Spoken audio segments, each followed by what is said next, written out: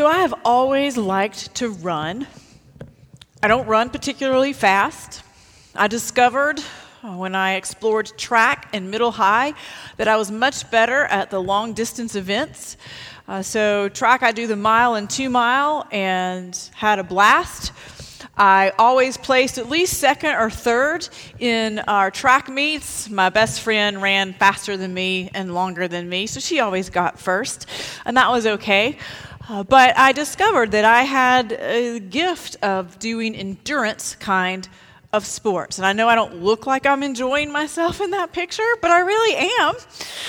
So endurance is also what I think allows me to enjoy mountain climbing as well. So taking that one step at a time, one tiny step at a time is how you get to the top of a very tall mountain. Endurance, it is defined as the power of enduring an unpleasant or difficult process or situation without giving way, or denoting or relating to a race or other sporting event that takes place over a long distance or otherwise demands great physical stamina. In other words, having the ability to patiently handle difficult circumstances over an extended period of time. And it is endurance that was what the city of Philadelphia was praised for having. So today we continue our exploration of the 7 letters to the churches in Revelation. And so today we're going to hear the letter that was sent to the city of Philadelphia. Y'all, that's not Pennsylvania, right? This is an ancient province of Asia. So a little context to remind us about what we're going to hear.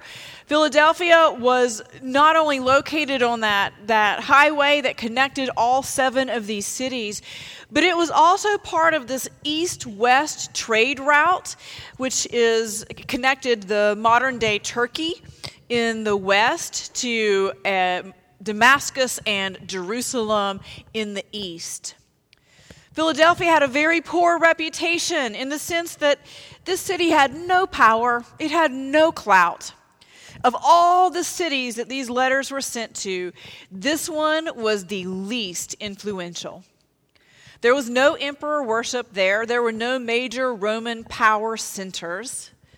This community was also located on a fault line. They were earthquake prone. They had been destroyed by multiple earthquakes, and they weren't always rebuilt. It sounds a little bit like California. Outside of Philadelphia, they were also known for having famous vineyards and for making great wine. See? Definitely a California connection here. Notice in this picture that the only thing remaining in the church in Philadelphia are these 2 giant pillars or columns from the ancient ruins.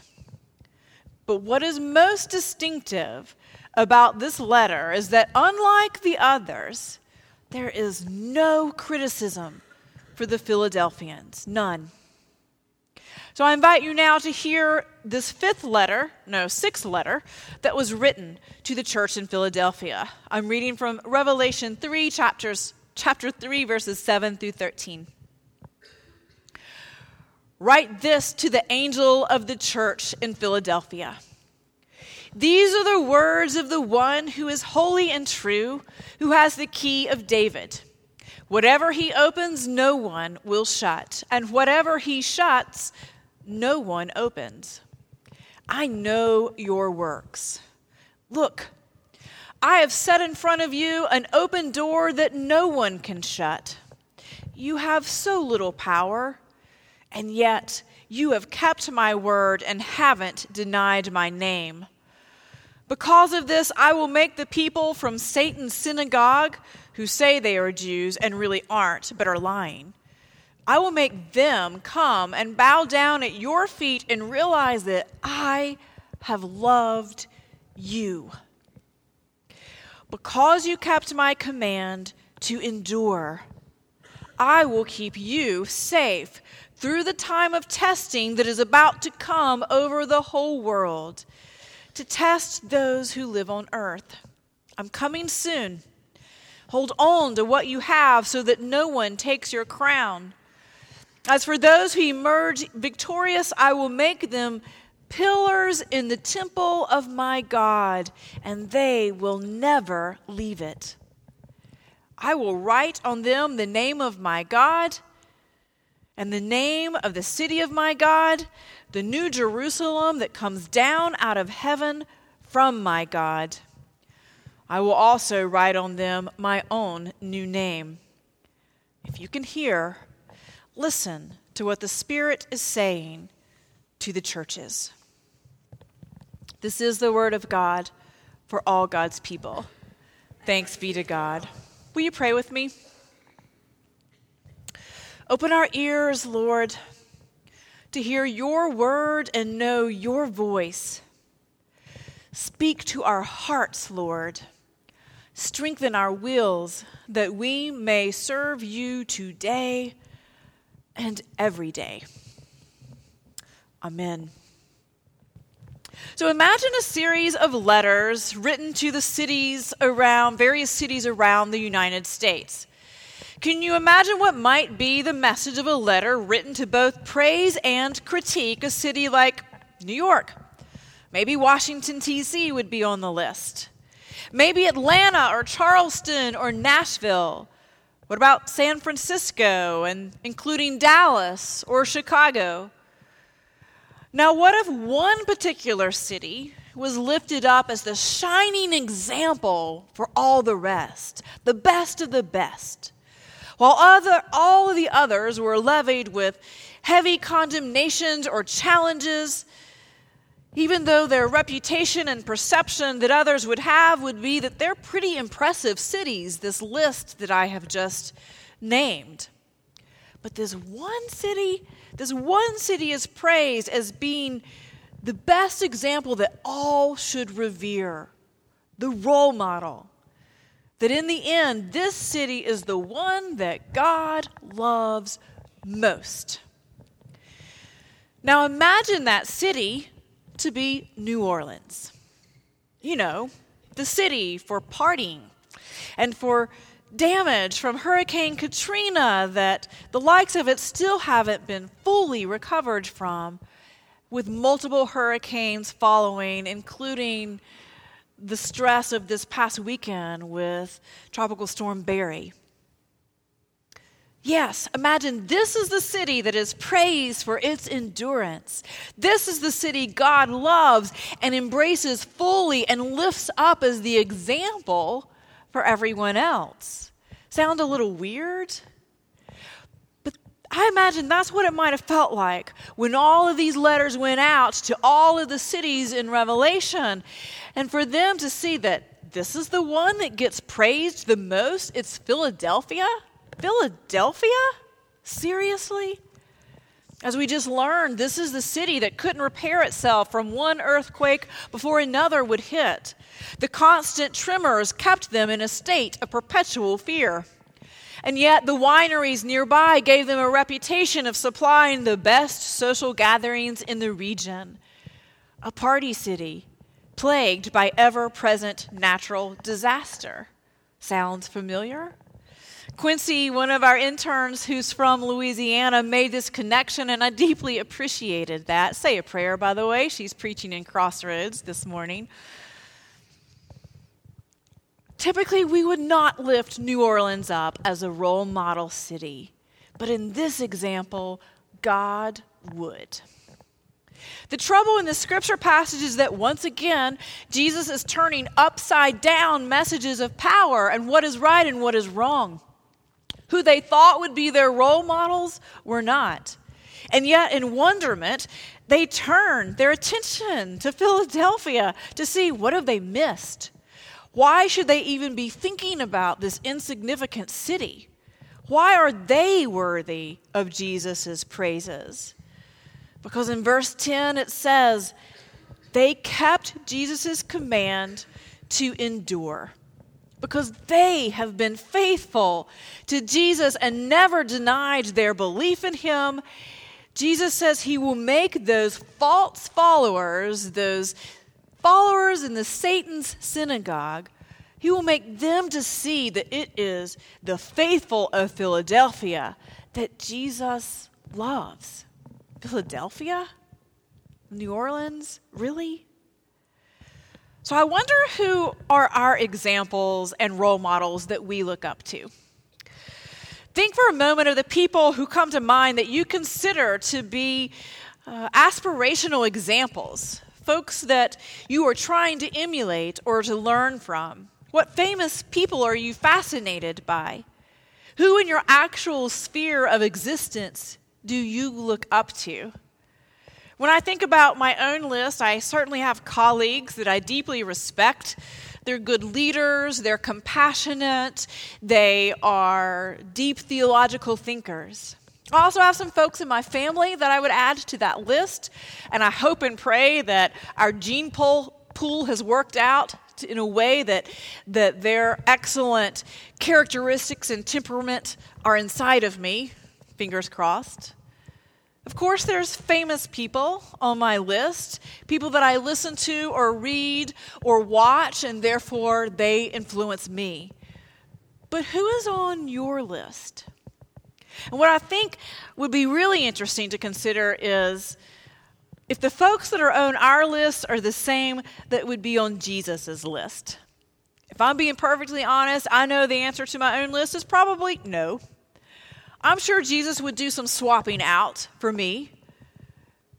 And also, when I look at the Gospels, I know there are times when I secretly empathize with the Pharisees, getting frustrated at Jesus, siding with the underdog, the outsider, the unexpected. It must have been exhausting for them, trying to make sense of Jesus with the leper, Jesus with the women, Jesus with the tax collectors, with the Samaritans, with the poor, Jesus lifting up the virtues of the poor widow versus the wealth, contrasting with the prideful Pharisee as they are placing their offerings in the coffers.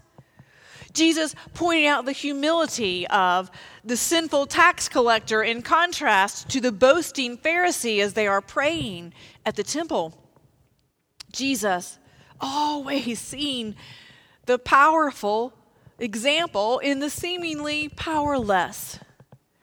Why should we be surprised that unimpressive Philadelphia is his example?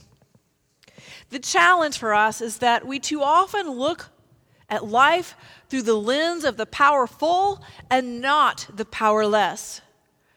Even though today's lesson is so affirming compared to most of these other letters, I think this one is actually difficult for us to grasp fully. Now, it's true, we have moments when we have to endure life.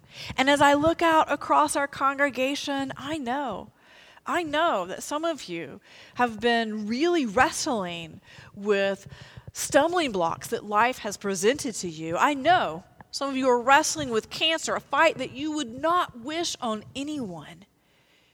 I know that some of you are dealing with a tight grip of grief on your heart and chronic pain because of a health condition that has taught you endurance and patience like no other life lesson could.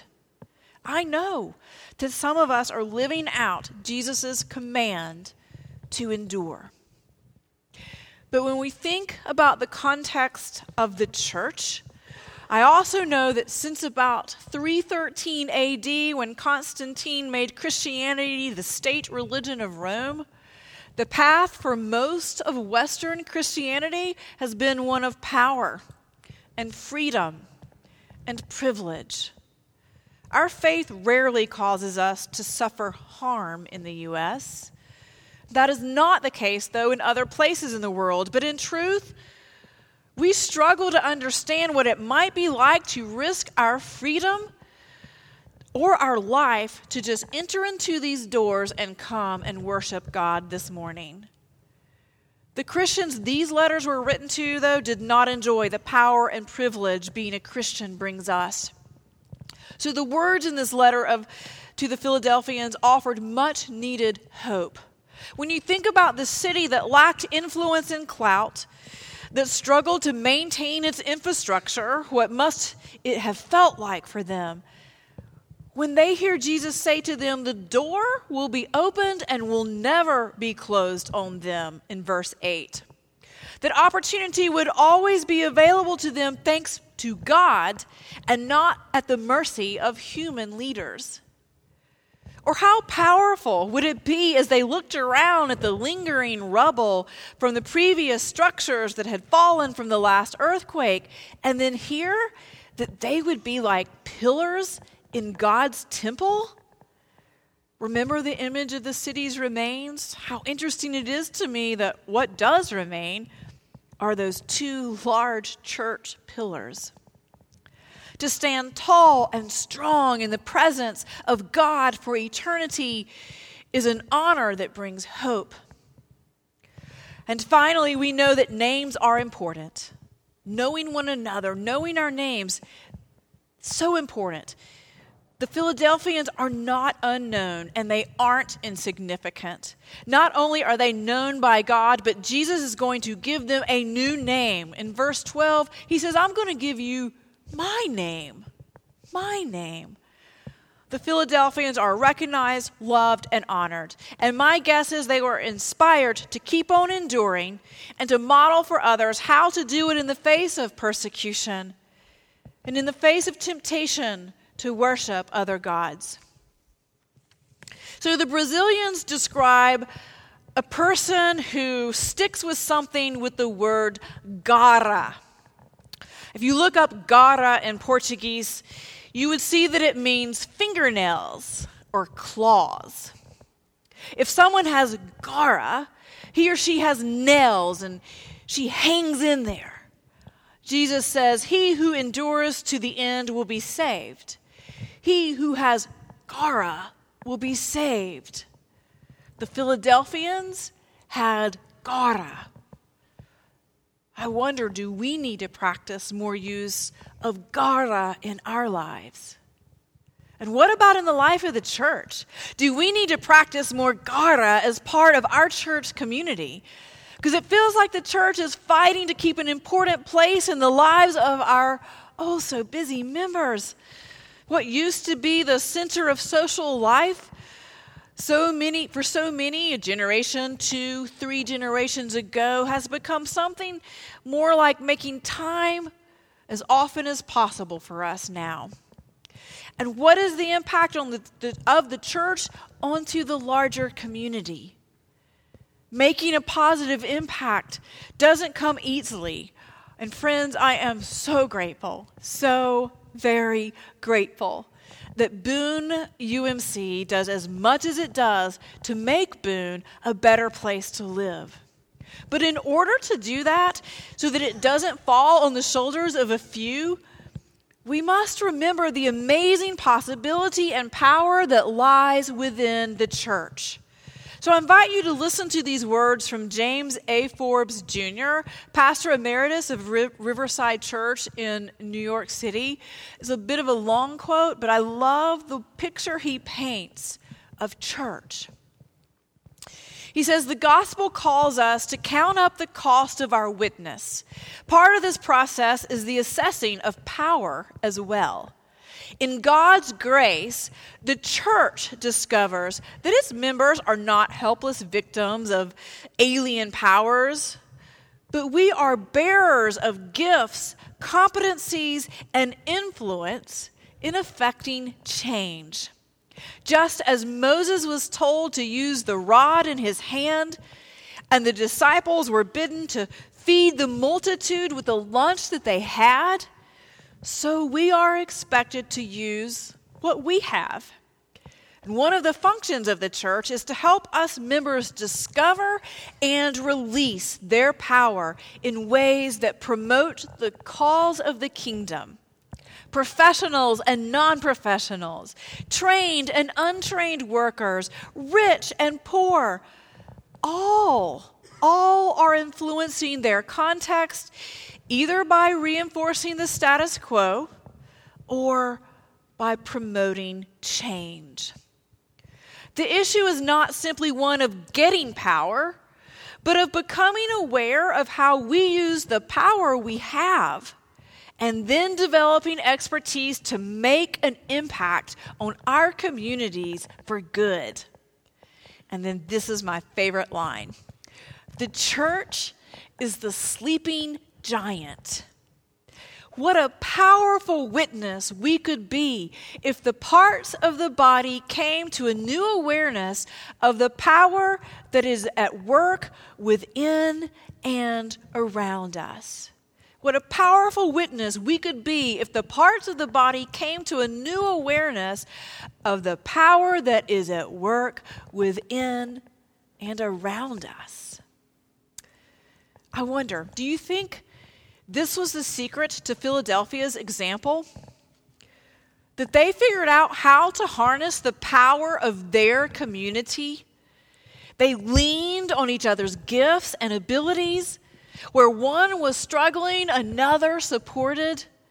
And that together they were a powerful witness to the whole city and the whole region. What it meant to be a Jesus follower. Is that the message of the letter to Philadelphia to us today? To not forget the power that we have within us as the multi-gifted body of Christ, the sleeping giant in our midst. And the key to our endurance is a life filled with challenges that we respond to by linking arms with those on our left and those on our right, and that we lean on each other. Then and only then can we discover the Christ-given power that is at our fingertips. A power to use our gifts to impact around us. A power to encourage and care for, heal, and stand strong in the face of storms and adversity. Then and only then can we recognize the fullness of Jesus' love for the church. A love that provides and cares for the church and its future, asking of us to strive for faithfulness and love. A love that is provided for us, asking in return for our faithfulness and our love. Friends, I think it's time to wake the faithful sleeping giant. Boone United Methodist Church, wake up. Wake up.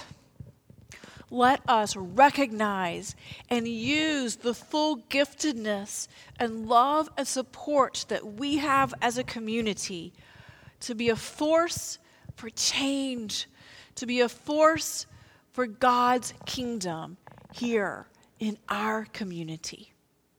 And all of God's children said, Amen.